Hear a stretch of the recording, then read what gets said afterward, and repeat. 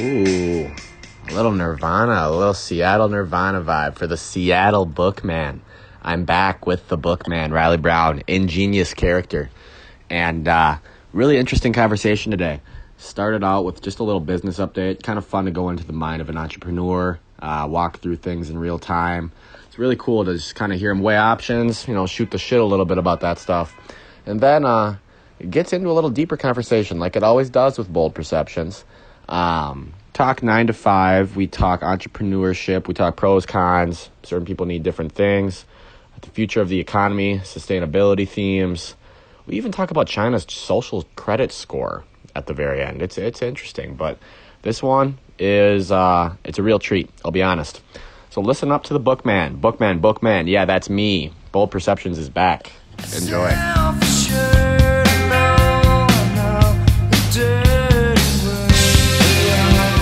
Connect the doers. We got some connections that had happened recently. One, we had Matilda on. She's a track girl at Oregon from Switzerland. And we had Kenzie Shell on about a year ago. She was a pole vaulting at Oklahoma, and she's trying to make it to the Olympics. She heard the episode with Matilda, and she reached out to her. So that was exciting. I'm hoping they can mix and match with their own connections and both get to the level they want to get to, which is the Olympics. Two athletic girls talking with each other.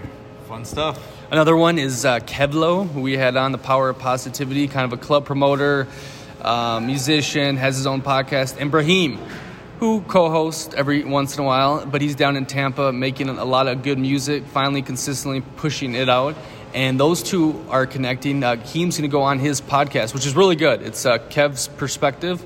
Yeah, I think both of those two talk really well, so that'll be a super interesting episode. They both have great knowledge about like the music industry and all that stuff, and then also just like analyzing life. They're both very interesting and introspective. I think that episode will be very interesting because Kevlo is good at what he does with the podcasting, and then Heem goes off the rails and does a bunch of crazy stuff, and they'll get interesting content for sure. I love Kevlo's energy. It like took me by surprise. I think during the episode George said it. Kevlo got done going off, and George was like, "I'm ready to run through a fucking wall right now, Kevlo."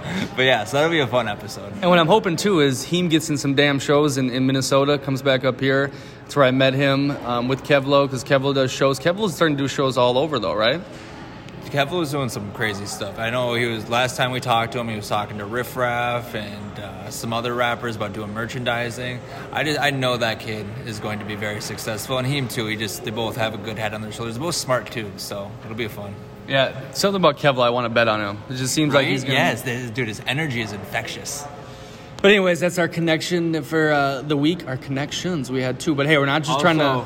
Shout out Callie for getting our Mexico tickets to Playa del Carmen. Got them from cheap. She works for Sun Country. Thank you, Callie. We had her on about a year ago. She was human resources in a health company, and then made the switch to working for Sun Country Airlines because she loves traveling. That was her dream. So she's doing really well, and we appreciate you getting us quite the deal on those tickets. She's actually going to come with us too for a little bit. Exciting. But yeah, thank you. Super appreciative.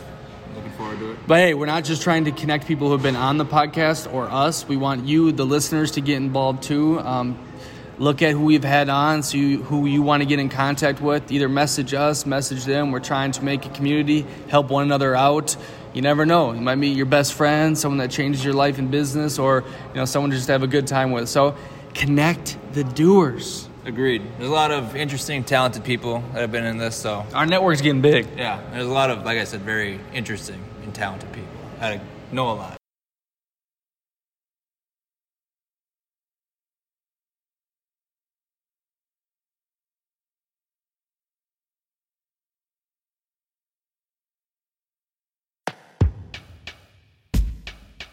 Bing, bang, boom. Bold Perceptions is back. We got the Seattle Bookman back in action, the notorious BOOK.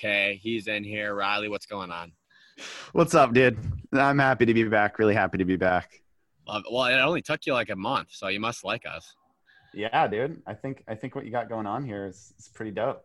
I'm into it. I'm secretly taking notes, preparing for my own podcast.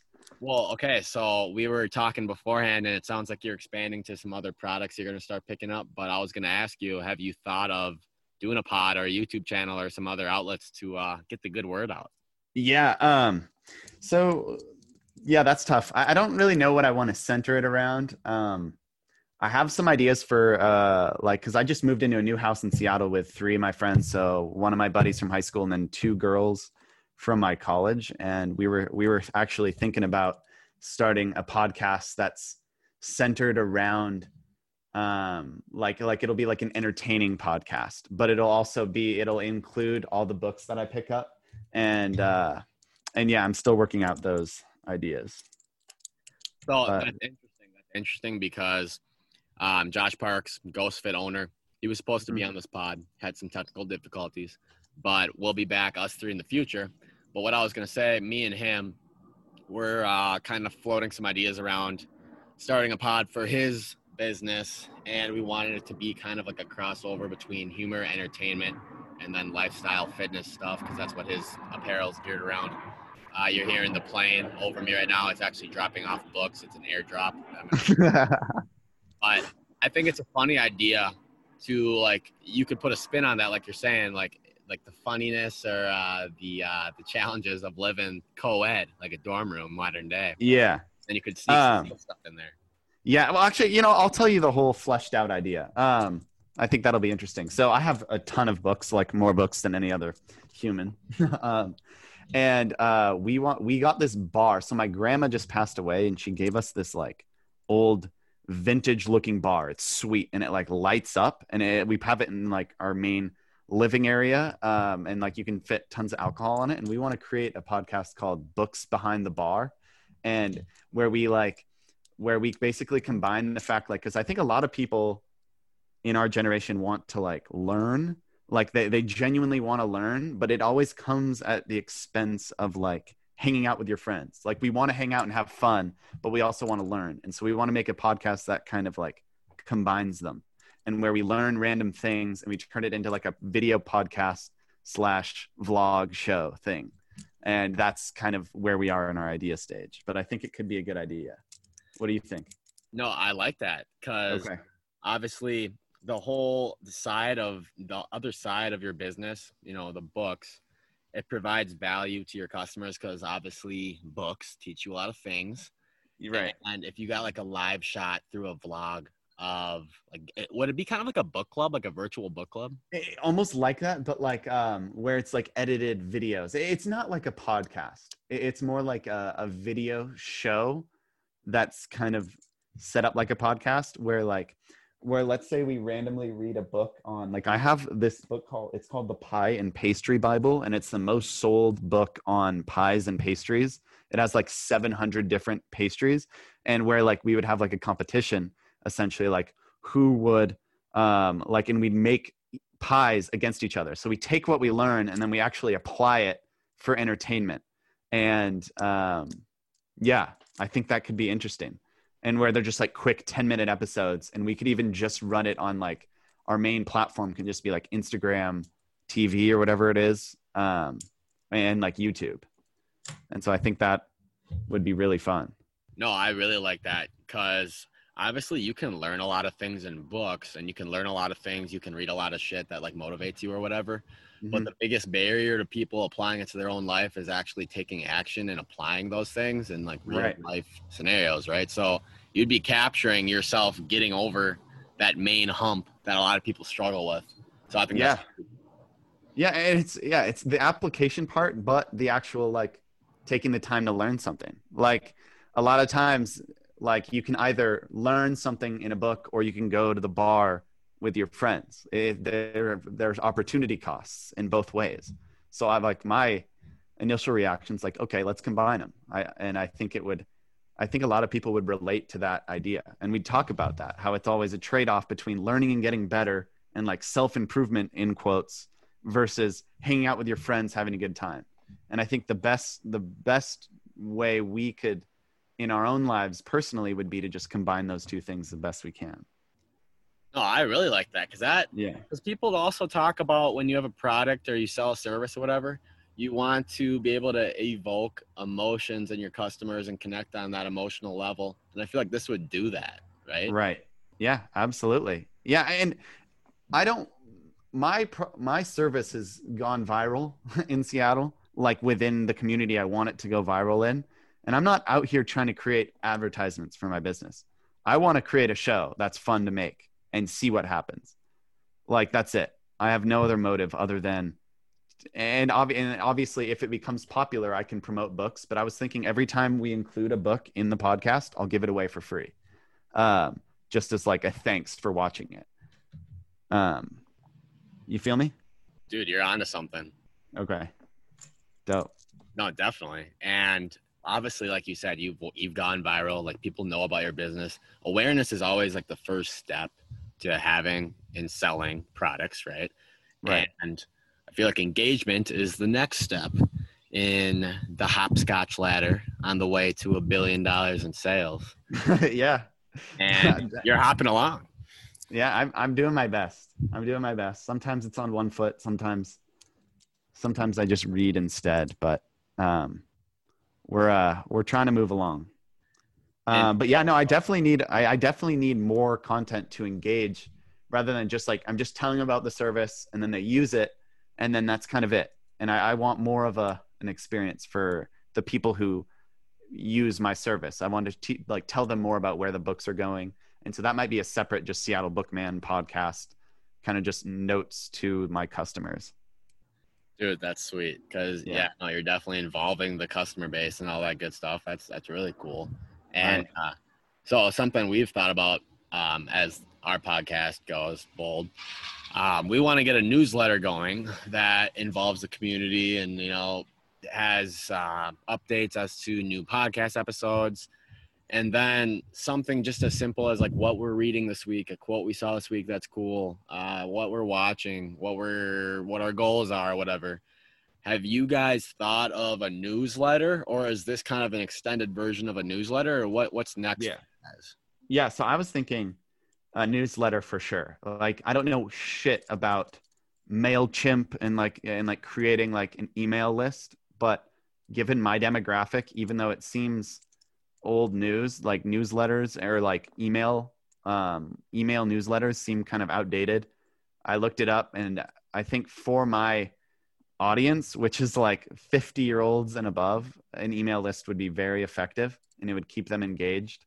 And then in the email, you can always include like a YouTube link, and so like you can just make videos on YouTube and then always just like thank them over video on the emails. And I definitely think a newsletter is a way to go no matter what your business is. I think it's a good way to organize your thoughts as well. And so here's another thing to float out, another idea. So I had one of my buddies is a realtor, and his realtor team is trying to think of ways to kind of include everybody in a community sense. And he was thinking he gets a certain profession on weekly on a Zoom call. And the people that would be tuning into the Zoom call would be like his clientele and his customer base. Mm-hmm. And then this profession would come on and the clientele can ask questions. So for example, he wanted to get a nutritionist on. The nutritionist comes on, all of the people he's sold or is trying to sell a house to join, and then they can ask questions about nutrition, which then in turn would make them feel more connected, make them feel like they're getting more value out of it, aside from just, listing a house. Did that work for him? Is that working for him? So he texted me about it yesterday. Okay. And he just wanted to hear my take, like any ideas. So I guess I'm extending my brain to your brain here. What do you think about that? To me, I'm always on it. To me, it seems a little scattered. Like it seems like unfocused. Because like, why?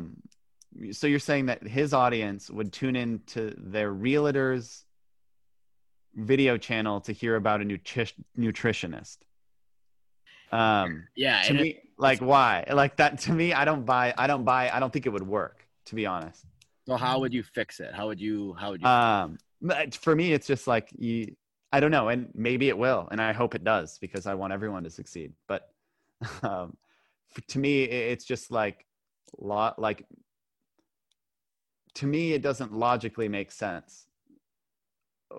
Maybe I'm wrong, but I don't know. It just doesn't seem that focused. You know what I mean? Like, or like, I don't know. Maybe it would. I don't know what works and what doesn't. So like what I was thinking, maybe you like target it more to like actual household care and yeah. See, that's what I'm thinking. So in your instance, like, so for him, like maybe you'd want to get like a contractor on. I mean, I don't know how glamorous and sexy that is to bring in like a roofing specialist per se. Right? Yeah. But like flipping it over to your side, if you were to do that, who would you bring on if you were to do like a Zoom call to bring your community together? Like how would you form that? Yeah. So if it was a Zoom call, for me, I think it would be a lot more natural because I could bring on authors because I have all these books. I've been picking in these aren't my customers per se. Like these are the people that just use my service and my service is free. So I guess they are my customers, but they know me and I make an effort to try and meet as many people as I can. And so they're like, okay, this kid's picking up a bunch of my books. And we actually have we have cool conversations. And I think it could work if I were to bring on authors. It's just hard to, when you're starting out, to actually get authors to come on your show. I don't know. I haven't really wrestled with that idea for like Zoom calls because that's tough if there's a limited audience. What is the advantage of doing a Zoom call over just a general YouTube video that you send your audience, I guess, would be my question. I guess it would be, well, for the community aspect, like you'd have live questions coming in. And Got it. He's thinking about turning it into, if you ask a question, then you get entered into like a giveaway to more of their company's merchandise out there. Right. Which makes sense. But like you're right. Why not just like optimize it and have it just sent out where it's on their own time, right? Right. I guess, and you get the exclusivity of it, like only potential customers are allowed. But yeah, I don't know. Honestly, this is a new space for me. Marketing is not my cup of tea. I think I need to hire out to get, or at least get someone full-time to like help me with marketing because I'm not good at it. Well, and so that kind of goes into the theme of the last podcast, because you were always talking about how you treat business, or not how you treat it, but just how it is in your mind. Like business is a video game and there's always another way to level up and there's always new layers to peel back. Yeah. You said before this podcast started, you're starting to look into picking up other things other than books. So that's on the plate. And then you're starting to think about marketing, it sounds like. So this is like a live peek inside a business owner's mind. Right? Yeah. I guess so. Yeah. And another one of those things, like no one wants to play a video game and stay on the same level. Right. I mean, that would get really boring. And I just don't think, from what I've read, not from experience, because I have hardly any experience. But it just seems like businesses die when you just try and remain the same. You know what I mean? Like you can't really remain the same. It's like the growth mindset versus fixed mindset, where like you can never really just stay where you are. You're either growing or you're dying. And I feel like with business, you have to do that. And so right now, I'm at the point where I need to start figuring out how to grow, bring on a bigger team, actually execute on bigger objectives rather than pick up X amount of books per month, or sell X amount of books per month. I need to start building a team so that we can expand our reach, buy another truck, eventually start. And then what you were talking about earlier, I am planning on starting a junk pickup company in Seattle. There's just a lot of things to figure out there, and actually plan it and have people who are ready to work, and ready to go out to people's houses and pick up their junk like 5 days a week. And so there's a lot to think about. So would your competitors here be like the standard waste management guys? Like, could you be just poaching the waste management guys away from them? Give them a bet, you give them the YouTube cameo, they get on your pod. You can offer more than the waste management empire, Riley. Wait, I'm confused. Like, what do you mean the waste management? Like, so if you got into like junk pickup, like you said, you'd be competing for, junk in this. Right. Yes. So like my main competitors would be like, the biggest is, I think it's Junk Pros is the biggest junk hauling company. And then one that's growing is College Hunks Hauling Junk. Have you seen that around your area?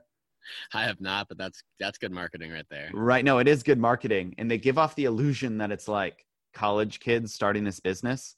But like that was them 10 years ago. And now they're like a worldwide chain that kind of gives off the illusion of that. Yeah. So I think that's really smart on their part. And they just hire college kids. Yeah, those would be my main competitors. But I think, I don't know. I have some marketing ideas where we could really break into that space. And then if we get an efficient enough warehouse and a large enough warehouse, I think we can start selling these items left and right on tons of different local marketplaces, eBay, etc. That's a very good idea. And so how did you, what was your brain, thought process that got you to this point where you're thinking, wow, maybe we should branch out beyond books and just go into general garbage for recycling purposes? Yeah. And again, like I'll try to avoid doing as many like garbage hauls, but I mean, I'll do them because when you do junk pickup company, you basically have to pay to dump them, and then you charge them for the dump fees plus a premium. So you're always making money. But the way we could even offer slightly lower prices because we're selling a lot of the items. And the reason I got to that idea is I'm just thinking, I'm not making any money doing pickups selling books because I'm picking them up for free. Like it would be nice to have revenue coming in from actually like making money doing the pickups. And then also I would be getting books in those hauls as well. So my book process, if anything, would take a massive increase because I'll probably hire someone full-time to do book pickups as well. So basically, in an unorganized way, I'm trying to say that you can make more money by expanding into other products for sure. And so would you have to rebrand and rename because like you are the Bookman? That is, I know. That's I know that's the interesting thing. And that's why I'm looking for partners to go in on it. And so it would just be like a separate entity. And then like Seattle Bookman would just be a partner within that entity. And yeah. And then the new thing would not just, I wouldn't be Seattle Junk Man. I would actually create a company and normal business out of it.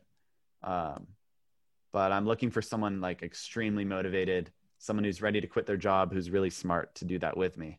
But we'll see. Saying you want me to move out to Seattle and quit my job. Is this what you're getting at? Dude, if you're ready, you can be John Schneider. Oh my God. Okay. So now we're building a Super Bowl contender. Like yeah. You're Russ Wilson. You want me to be DK Metcalf. You want me to come in and provide instant value. Yeah. I mean, I know. I mean, aren't you 6'6"? Yeah. 6'8", 240. 6'8", 240. Yeah. You run a 4.3. I think we could start a good squad down here. Well, bring your friend Alec. I was going to say Alec is, the Tyler Lockett build. He's like yeah. wiry, strong guy, Yeah. Robot. Yeah, Robot Al. But no, that's interesting. That's weird because I bet a few months ago you were so dead set on books and just like weren't even thinking about expanding to other products. Yeah, a few months ago I wasn't thinking about anything other than books for sure. Like I wasn't thinking about anything at all. Like I would literally like wake up and I would just schedule as many pickups as I can. I would do the pickups myself. Like all day for 12 hours a day. And then I'd come home and scan through all the books and then prepare the shipments. But now I have a team that does all that back end and hopefully hiring someone to do the pickups soon so that I can free up my time and just always be growing the business. I heard a cool quote. It's like, you want to be working on your business, not in your business. And I really like that. Ooh, all right. This is like, yeah. I hope the audience is football fans because this is like Pete Carroll looking at his team and going from just running to now you're letting Russ Wilson throw a little bit more. Now you're building in some read options, some reverses. You're focusing on special teams. You're becoming a complete team. Right. Yeah, and what I'm trying to say is like I want to be less of a player coach and more of a coach. So like Pete Carroll never goes in and takes a handoff in the middle of a game because he's just like, we got to hustle and win. And that's kind of what I'm doing, where I should be looking for better players to fill the squad so that I can just coach and manage, and with my boy Schneider. Um, and you know what I'm trying to say? And I think the more you work on your business as an entrepreneur, the better it is. And the more influence you can have. But you also need to set an example. And so that's why I need to bring on some more employees. Yeah, you're creating the culture, and then you can, once you get your employees in there handling like the sub branches of, books, and then we'll just throw in just off the top of my head, lamps. You're going to start flipping lamps that people would usually be throwing out. Dude, that's funny you say that, because I've sold multiple lamps on Facebook Marketplace. No way. Dude, I did a book pickup from this lady, and she just had a ton of extra stuff that needed to go because I think her husband passed away and she was moving. And she had these like old vintage lamps with like painted art around the edges. And I bought them off her for $10, and I sold each of them for $250. They're like nice carved wooden lamps with like super sick shades. You're kidding. Yeah, bro. There's money in all this stuff. That's so bizarre. You're going to like stimulate the economy with recycled objects. Dude, I'm telling you, it's already happening. The wave is underway. Like these businesses like eBay, Mercari, Poshmark, it's going to become more popular for people to sell their items. And I mean, that'll hurt companies like that actually produce real items. If it becomes fashionable to buy old, like reused items, it's going to it could hurt the economy because people won't be buying new retail. That for sure will hurt like big manufacturers, right? Like, yeah, it has to. I mean, yeah. And like all these big companies, they rely on the fact that people buy $40 shirts that cost $7 to produce.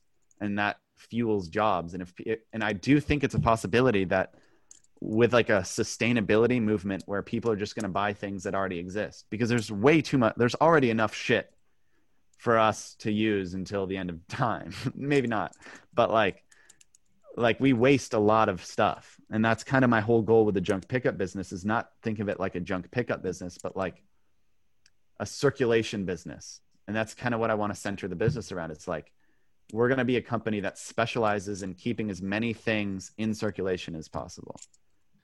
Dude, you hammered the buzzword of sustainability, because I feel like that's like the next big trend. Yeah. Oh Right. yeah, totally. And it's not sustainable. Like the way we're set up economically, where we just pull resources out of the earth, produce shit, and then throw it away, is not sustainable. I don't know the exact numbers on how long it can last, but I don't know. Look up circular economy and do some research on that. Or like it's called like a closed loop economy, where like everything is leased, and when you're done with any item, you return it to the company and they break it down for materials and make new shit out of it. And I think that's my new biggest passion for sure. So like let me run this by you too, because sustainability, I'm looking at circular economy right now, economic system aimed at eliminating waste and the continual use of resources, like you're saying. Yeah. And obviously there's a big focus lately, especially in an election year, on sustainability, the effects it has on global warming, whether you believe in it or not. But I feel like you specifically are in an amazing place in the country to focus on that, because Seattle is very left, not conservative at all. And I feel like you could really trigger emotional responses if you highlight the sustainability aspect of it, and you're in a godsend of a place for that. Yeah. I want to say two things. One, I do believe in global warming.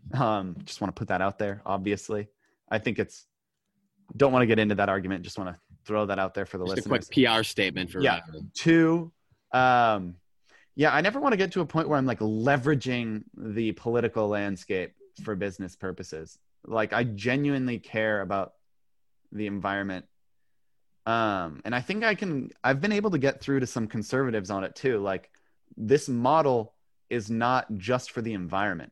Like, economically, it doesn't make sense either. Like, all of the prices are being driven down because we're basically, the goal is to just extract as many materials for as cheap as possible. But that price can't go down indefinitely as there's more and more competitors. So like, I don't know, I can send you a cool podcast link, but it's not sustainable economically either. It's not just an environmental issue, even though it is that as well. But I genuinely do care about the environment. And I think an economy where we are keeping all of our resources alive is A, economically friendly, but B, it's cool.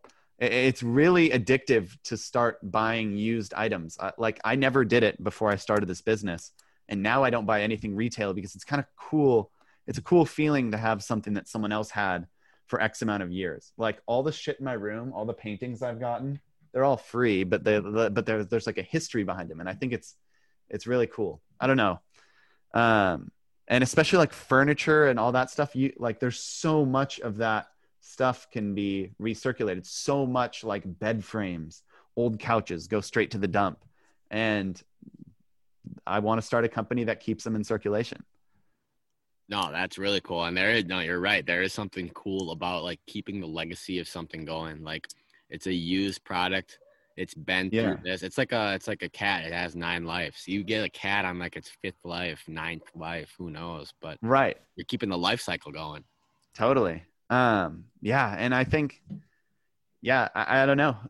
We'll see what happens. But that's just my starting point. And I think it's really important to me to actually I don't like to talk about what I think about global warming and because I do think a lot of people do virtue signal all the time. And I think more people should just be like, I want to do something. This is how I can directly affect the world. It's like every time I do business, I'm keeping X amount in circulation, or anytime I pick up books, those books are literally not going to the dump and are going to go to someone else instead or be recycled. And that actually makes a real difference, whether it's easily noticeable. It's not as noticeable as a tweet about global warming. More people need to have that mindset, in my opinion. Have you, given what we're talking about, have you thought about having some sort of kickback program where every purchase, an X amount of that goes to some sort of charity or some? Yeah, we do that.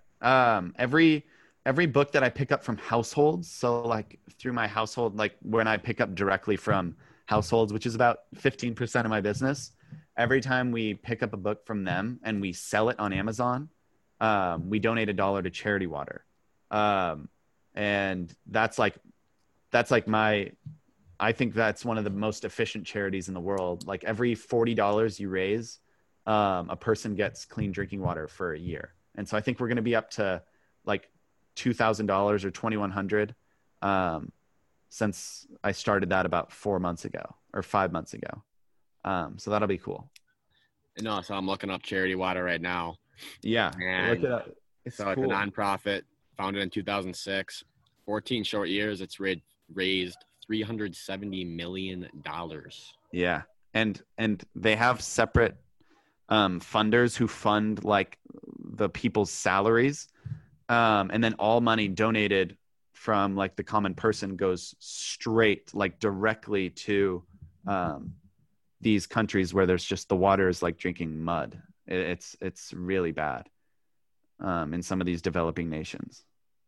So little did you know when you quit your job to start this, I mean, you're potentially in a spot where you could turn into a giant, you wouldn't turn into a nonprofit, but you're basically fueling these good deeds and charities that can potentially preserve the earth, help with global warming, and have a bigger cause, really. You had no idea. Yeah. I mean, yeah, I see, I was thinking about that earlier too. I was like, wait a minute, I could totally change the way I think about my business to be in terms of global impact. And I think it's a really good way to look at a business, and it's a lot more fulfilling. You just can't get a lot of investors because investors don't give a fuck about the environment. And that's why so many companies can't take that stance, is because they have so many large investors who just want ROI and they don't actually care about the environment. But I definitely have thought about that.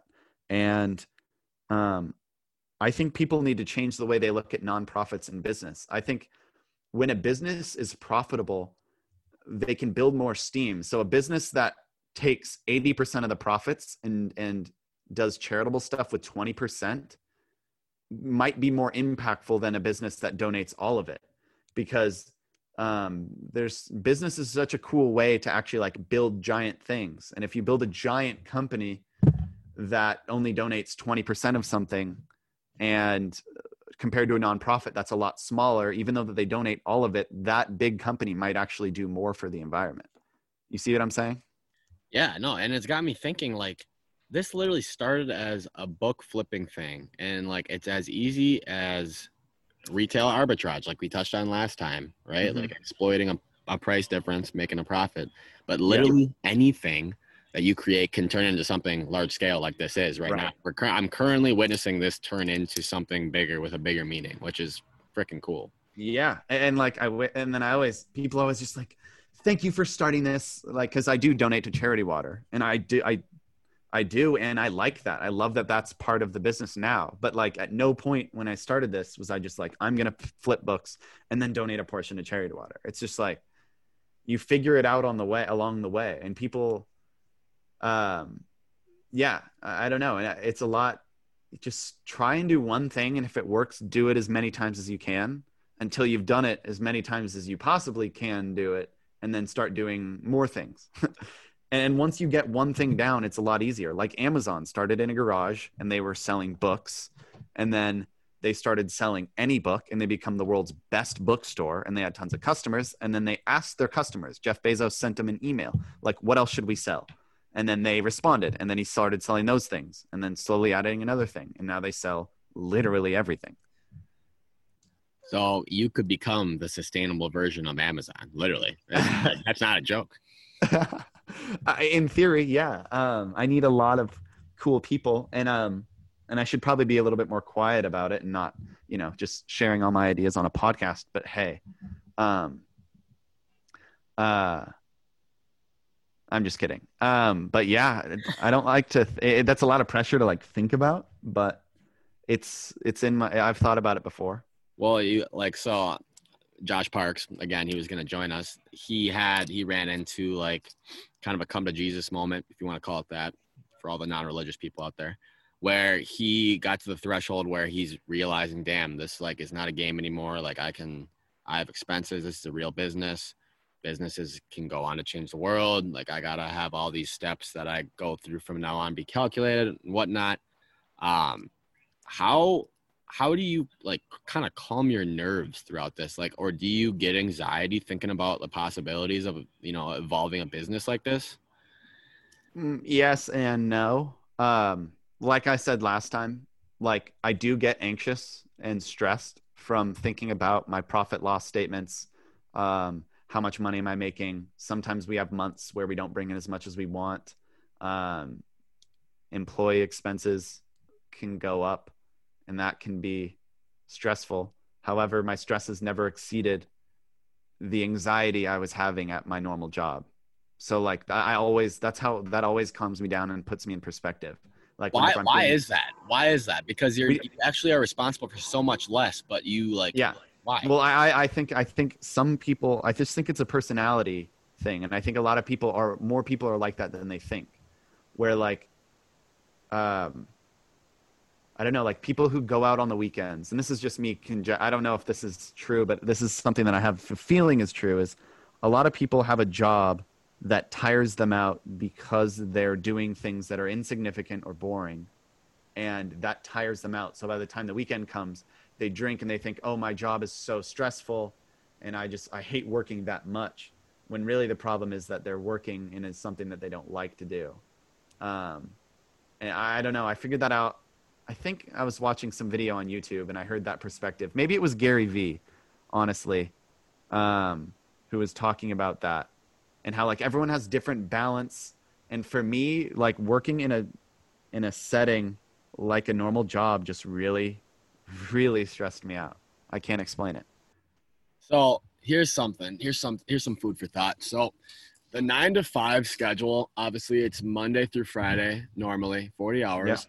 Yep. And sometimes it can feel like you're working for the weekend, right? And then you build up so much stress over the week. You're anxious for the weekend, so all the stress builds up, and then you get to the weekend, and you start doing, fun things, drinking bars, 100%. But like I feel like then you set yourself back for Monday, to do it all again. And maybe it's just like an unnatural, unhealthy cycle where you are like destroying yourself over time on the weekends when it's disguised as like your free time. Right.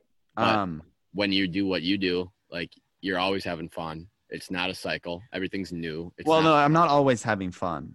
You are. You are.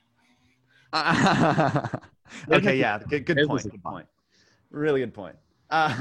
No, I see where you're going with this. And I totally agree. And I think like what you were saying about free time.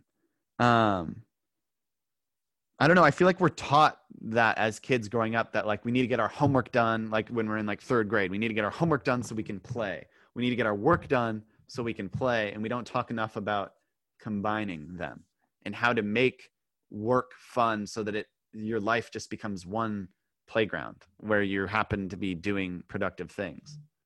You know what I'm saying?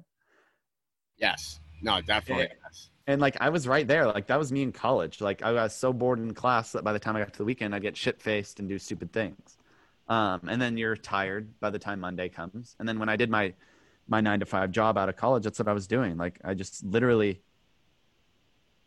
like setting up that's the best way to just set yourself up to be doing that for the next 10 years is to go your 9-to-5. And when you're done with your 9-to-5 on Friday, just drink or party or do whatever your friends are doing and then come back Monday. Like, I feel like that's a really good way to just never grow. Like you might get promoted once or even twice, but I don't know. So obviously, I do that. I do the corporate thing. Obviously I have some stuff on the side like this, and I think there's elements of both that I enjoy. I wish there was a way to like combine the pros, right? And learn from both sides of it. How would you recommend for anybody listening that does the 9-to-5 thing? How would you kind of infuse your schedule into that? How would you combine the pros of both to eliminate that like hangover in the beginning of the week, like mentally and physically and literally? Yeah. How would you stay having fun the whole time? How would you stay engaged and then eliminate the working for the weekend? Like and you have to stay in your corporate job. Yeah. Like how would you bring it? How would you bring the entrepreneurial? Yeah. So I think first of all, I do want to give you credit. I think what this podcast is awesome. And I think just the fact that I think the next opportunity you get, your big opportunity maybe of your lifetime will come in this space, not your corporate space. Just mark my words on that. Because I think it's cool and I think it's the future. And I think, I don't know, I'm really optimistic. And I think the fact that you have an audience in a podcast is really cool. To go back to your original question, I honestly have no idea. And some people love structure. Like there's some people who like their whole childhoods were chaotic. Both of their parents were entrepreneurs. Like my best friend from college is like that. And like, he never got to see his family because all they did was work. And all he wants to do is just have a structured job. And that's how his brain works. Like he likes structure. He likes solving problems. He doesn't need all the credit. He doesn't need to be doing creative things. He just wants to get his job done and have a good work-life balance. And let me chime in quick, because some people are straight up built for that structure, and some people like you are built to go out and adventure. Like it's just it's inherent in some people. Yeah, I agree. My only thing is that 9-to-5 is just the default path. And I think we need to make it less of a default path. Like there should be more choice in going to college or taking a 9-to-5 job, where now I feel like that's the default thing that you do. And then anytime you start a business, it's kind of like a deviation from the path, or like you're taking massive risk. When I think more people should come out of college or come out of high school with the idea like, okay, I'm free to make these choices. And that's like true free will, is to like be able to like, or maybe not true free will, but like at least somewhat like, okay, I can do this. I could spend the next 2 years working at UPS while doing this on the side and then have this much saved up and then start my business. Or like, there's just so many different avenues that one can take now, especially with technology, that we ignore. And we just put too much emphasis on the 9-to-5. But if you genuinely want to choose the 9-to-5, do it. And you'll probably like it. I've met a lot of happy people at 9 to 5s. So I I hope that 100% agree. 100% agree with this. Okay. And the college thing, it's funny because colleges, basically the end goal is to graduate and get into the corporate world. Is there a way in the future that you could kind of take the emphasis off of the end goal being the corporate job and opening it up, like teaching more entrepreneurship skills or habits? Is there a way? Can we change that, do you think? Or is it too late? I think it's a culture thing rather than like a college thing. And if I could go back, I majored in finance and marketing in college. If I could go back, I wouldn't have majored in those. I would have done engineering or something in science that, because like oftentimes, or like computer science. I think those people have an upper hand in starting entrepreneurial things because they actually have a skill. I wish I learned that going into college. Is like, if you go into business school, it's setting you up to be the least likely person to be an entrepreneur. And I truly believe that. Like, people think that to be an entrepreneur, you need to know finance sheets and you need to know account. Like, you can learn that stuff in 2 hours on YouTube. Like, you need an important skill or a niche or something like that. And I think like all the Silicon Valley nerds, like the people who are making money in entrepreneurship, like real scale entrepreneurship, are the people who have specific engineering skills. And I think that would be a good way to start is just to make people understand that business school is teaching you how to work in a business, not be good at business. So right now I'm trying to find some sort of stat revolving around like the number of startups now compared to like back in the day. Cause obviously this is a revolution, like you said, like people are starting to venture off the beaten path. Right. I can't find anything. I'm not that fast of a typer. Yeah. But I would assume that this is a bona fide revolution where there's more people venturing out, doing their own thing. I mean, technology alone has allowed for more room with growth with startups, right? I mean, it's got to be true. Yeah. There's more startups for sure. I don't want to get too deep in the weeds on this topic, but I mean, I think there's a lot more bullshit companies now, like where they just kind of do the same thing that another company does, and it's not that interesting. And the difference between the companies are only marketing things. But I do think that we're in this weird era where you can more or less just take a risk and do whatever you want and start a show. And it like, everyone gets mad at like, did you watch Social Dilemma? So it's funny because Nick and Jake, the other two on this podcast, literally just recorded a Social Dilemma recap piece. Okay. And I actually have not listened to it yet. I have to. I'm part of it. Have you seen the show? But no, I have not, and I need to watch it. So Okay. What are you thinking about this? I was just thinking it doesn't tell us the flip side of the coin. Like, yeah, I think a lot of the stuff is true about the exploitation.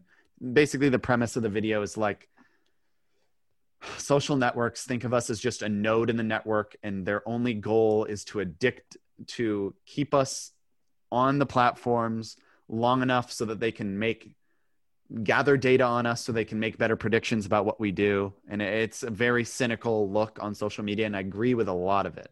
I think Tristan Harris, the guy who runs it, super interesting guy. I listen to a lot of his podcasts about it. Anyway, I think that there's a more positive light to it in the fact that we live in an unprecedented era where like you can literally just start your business just from social media. And so like if the market wants to be entertained right now, all you have to do is entertain them, and then you can have a business around that. And I think you can too with this podcast. And I think right now I forget his name. I listened to it. A guy who used to be on NPR. He has a podcast called The Passion Economy. And I think we talked about this last time about how like just the possibilities are endless, and there's still people operating in like the 20th century's operating system and not fully realizing what the possibilities are. So you're going to get me fired up because obviously I like to take the glass half full approach to life in general, right? But when we're zeroing in on social media, yes, there is a million negatives to it. I think it's designed, whether they intended for it or not, to kind of keep you in your bubble, to give you information that's almost useless. It doesn't actually help you, honestly. Like, I've recently stopped going on social media in the mornings, and my mood, my productivity, my efficiency, everything is just better without it. Yeah. But if you look at the positives of social media, especially from a business standpoint, yes, you can literally start something on social media. It can be strictly marketing on social media. You can sell the product on social media. I mean, you see all these influencers making money strictly off social media. It's really a new industry and a new channel for shit like that. But I think it takes the mentality to look at it in a different sense to actually understand that. Am I making sense right now? No, yeah, 100%. And I'm at a weird phase where like I am anti these major platforms. Like, the issue isn't just social media. It's like the way these social media companies are competing for us. And if you watch The Social Dilemma, they do a really good job explaining the dynamics and the difference in incentives from the end user versus the company, where they have these massive supercomputers basically aiming right at the smartphone. Like, if you think about it metaphorically, like they're just putting all of this computing power into this phone to try and addict you so that it can predict your reactions. And to be able to predict your actions is very valuable to businesses. And then the business greed for these advertisements drives that addiction and drives that business model. So it's hard for me as a business owner to be cognizant of this happening and also agreeing with it, but also wanting to grow my business. And the only way to grow my business is to do that, is to use the ads that drive the system. So it's a really weird,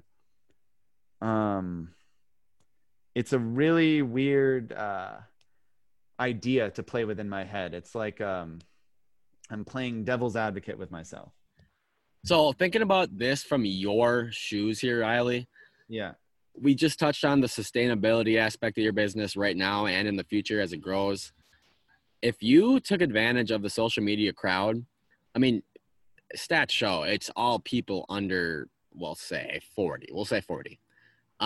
So it's like a target market for people that probably statistically care about sustainability and the coolness factor of, like, you know, rebuying things that have, you know, been refurbished or recycled. Yeah. I feel like you could hit it big if you use social media more, because I mean, you got your target market already on there. Right.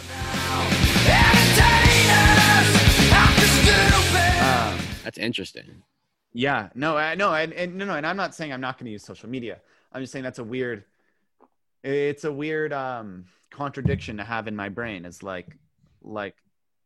because social media is so prevalent for businesses. So even if you are a business who thinks social media can be bad, you still have to use it. But I do agree though that, yeah, with like, I could definitely include the sustainability aspect in my business, and I will. I was just thinking it's just an interesting idea, but I'm still going to do it, and it's going to be fun. And I think that there's going to be a lot of, on the good side of the coin, there's going to be a lot of opportunity to reaching out to people like, hey, like, I'm going to be doing a clothes giveaway for people. Like, if you need clothes, if you're running low on clothes, if you can't afford stuff, I'll do free giveaway. Like, and I want to do that. And I legit want to give away a ton of stuff to people for free. And I think that would be really cool. And you can use social media to drive that. Like, you can also use social media to drive very good things. Yeah. Well, I think your head's in the right place, dude. Because, like, as long as you are aware, like how The Social Dilemma, that documentary, exposed it, as long as you're aware of the negatives of social media, you're in a better place to play the game and get the benefits out of it. I think, because I mean, you're aware. You don't want. I mean, you can only be so aware. Obviously, we don't know everything that's going on behind the curtain, and you know, the big guys and gals are playing the game of social media to capture info, whatever. But if you are aware that this stuff is going on, I think that puts you in a better place to utilize social media, because it is a double-edged sword, like we're talking about. 100%. Yeah, and I definitely agree with that. It's important to know what you're doing, and I think I think like if my product is genuinely good, if I'm using social media to target specific people, but if I truly believe in my product, then I don't think I'll have a negative conscience about it. Because I do think it's you shouldn't, because you have an ulterior motive of helping sustainability and the economy and the planet. Like you should not have a negative conscience about it. Yeah. Another investment is kind of paralleling this. I think the next wave of investments in social media that are going to be big are platforms that use cryptocurrency or use blockchain rather. Have you researched any of these, like they're in the future, like potential platforms where every person will actually own their profile, and there will be, they somehow figure out a way to use cryptocurrency within it, and you can make money. And when you make, there's no actual Facebook, like you don't pay Facebook for ads. You legit like directly pay other users, and everyone actually owns, as if it's an asset, their profile. And I don't know how it works scientifically, but I think that could be the future of social media if that works.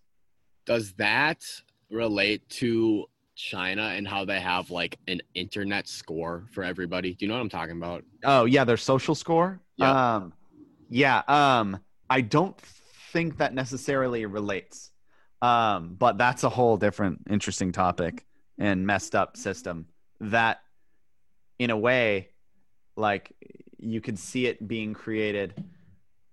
There's ways that it could be created in the US, and I don't know if it's good. Like literally, if your social score is below a certain amount,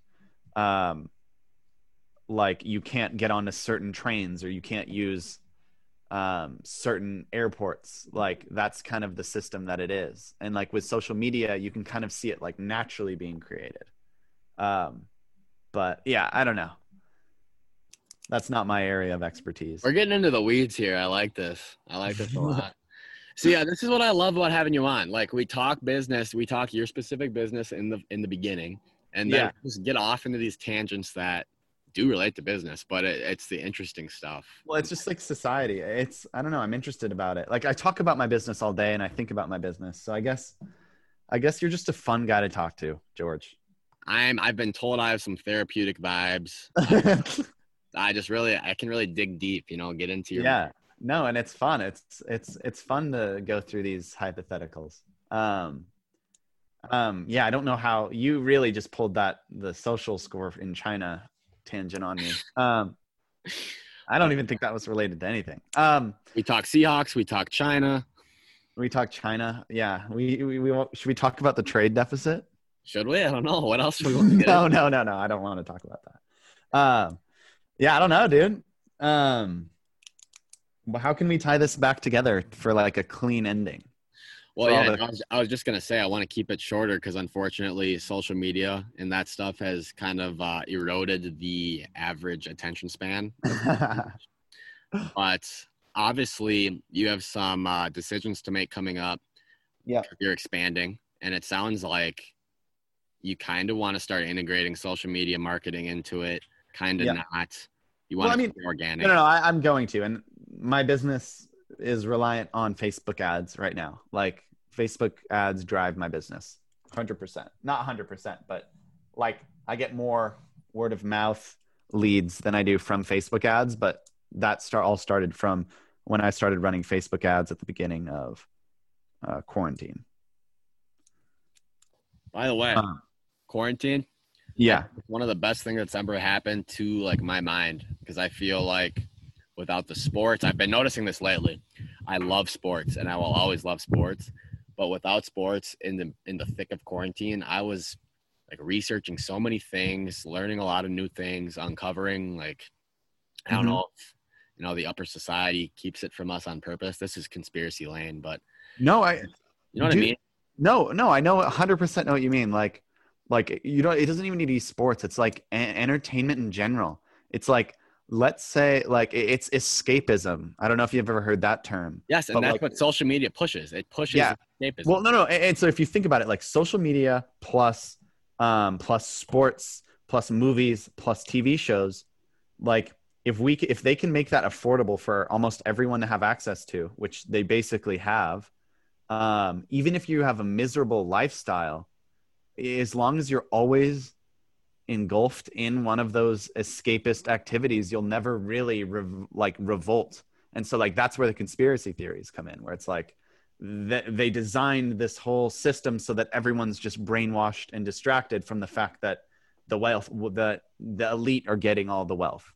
And I don't think it's that extreme, but like I do think that there's something in, like I think that we had like a little wake up moment, like when all of these distractions stopped and we realized, oh shit, we're all in the real world. We're not all distracted by something. We're all going through coronavirus. And I think if we ever want to lead a revolution, which I do think we will have to at some point, whether it's based on race or whatever it is, I think it should be a generational war. That's my personal thing. It's like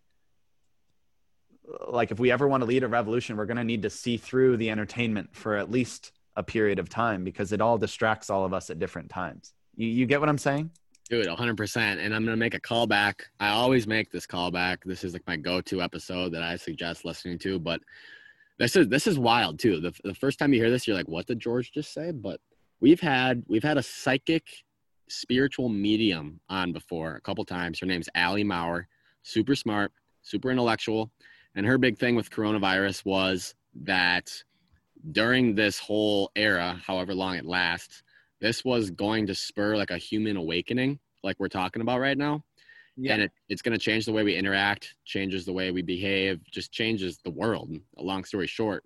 And I think we're touching on the tip of the iceberg here with, you know, escapism and entertainment and all these things that are really distractions at the core of them. But I just think it's interesting to think about where it could lead. And it's just a fucking fascinating conversation. Excuse my French. I learned French over quarantine as well. I think it's really interesting too. And like, there's other non-spiritual ways to look at this whole movement. It's like, we've kind of just in the last 40 years just dwindled on, and it's just kind of, society hasn't really changed very much besides the internet. And like, I think this is like the first thing besides like 9/11 and Trump being elected, where like shit gets real, and we're trying to figure out what we need to do. And I think the answer is give me your books. That's it. That's the ending right there. That's the tie back. And Jesus, you're coming back on, because like I said, we got to keep it short. Next time, let's just hit the ground running with this stuff, and let's maybe even skip the business in the front, because you're a boring conversationalist. Me? Yes. I am? Yes, without a doubt. You hear what we just talked about? Yeah, dude. It's great. Dude, I always have a good time. Let's yeah, dude, I'm down to come on whenever. I always feel like I'm scattered during these. Like that way I just was talking, like said random shit the whole time. But no, it's good. It's good to have a scatterbrain sometimes, because you just jump around and hit so many different things. And like I said, I feel like the average attention span, like if I was to tell somebody to listen to this pod, we talk about A and B the entire time, they would just turn it off right away, because it doesn't cover enough for them. Yeah, see, that's a different argument, though. It's like, why does Joe Rogan's 3-hour episodes get millions of views? True. And I don't know. That's another argument we can have on a future podcast. We can even talk Joe Rogan, because I think he kind of sold out with Spotify, and they're starting to censor him. And I don't know. I love Rogan, but I love Joe Rogan. I don't think he sold out. I mean, he got paid, and he's leading. We can argue this on the next podcast. We'll talk strictly. This is a 30-minute conversation. But dude, I'm hyped. I'm down to talk whenever, and hit me up even if you're not recording. Well, what the hell? You were, I think you and Alec were snapping the other day, and you sent a subtle shot at me. You were like, yeah, George is soft. I was like, shit, do I need to get on a pod with Riley and say like, God, I'm not soft. Come on. Yeah, I forgot I did say that. I might have been, drinking, getting ready to be hungover on the Monday during the 9 to 5. Yeah, you were setting yourself back. That's what you were doing. Yeah, that's what I was doing. I was setting myself back. But all right, Riley. Well, you know what? I'm gonna hit stop recording. We're gonna get this out to the world. And this was a good one. This is one of my most enjoyable conversations I've had. And you said that last time. I know. I'm a sales guy. That's what I do in the corporate world. Starting to feel like you say that to all your guests. I don't know. I might have to go in and listen to the last 2 minutes of all of your guests, and we'll see. God. I'm going to get exposed. I sold out. You sold out. What are you, joining Spotify pretty soon? I'm joining Spotify. The cat's out of the bag. All right, bro. But all right, man, this was a treat. And as always, reach out to Riley. That's one of the benefits of our pods. We connect you with the guys and the gals straight to them. So if you want to talk Joe Rogan with Riley, you don't need to wait for the next episode. Reach out to the man. Mm-hmm. But all right, Riley, have a good one. Always a pleasure. Yes, sir.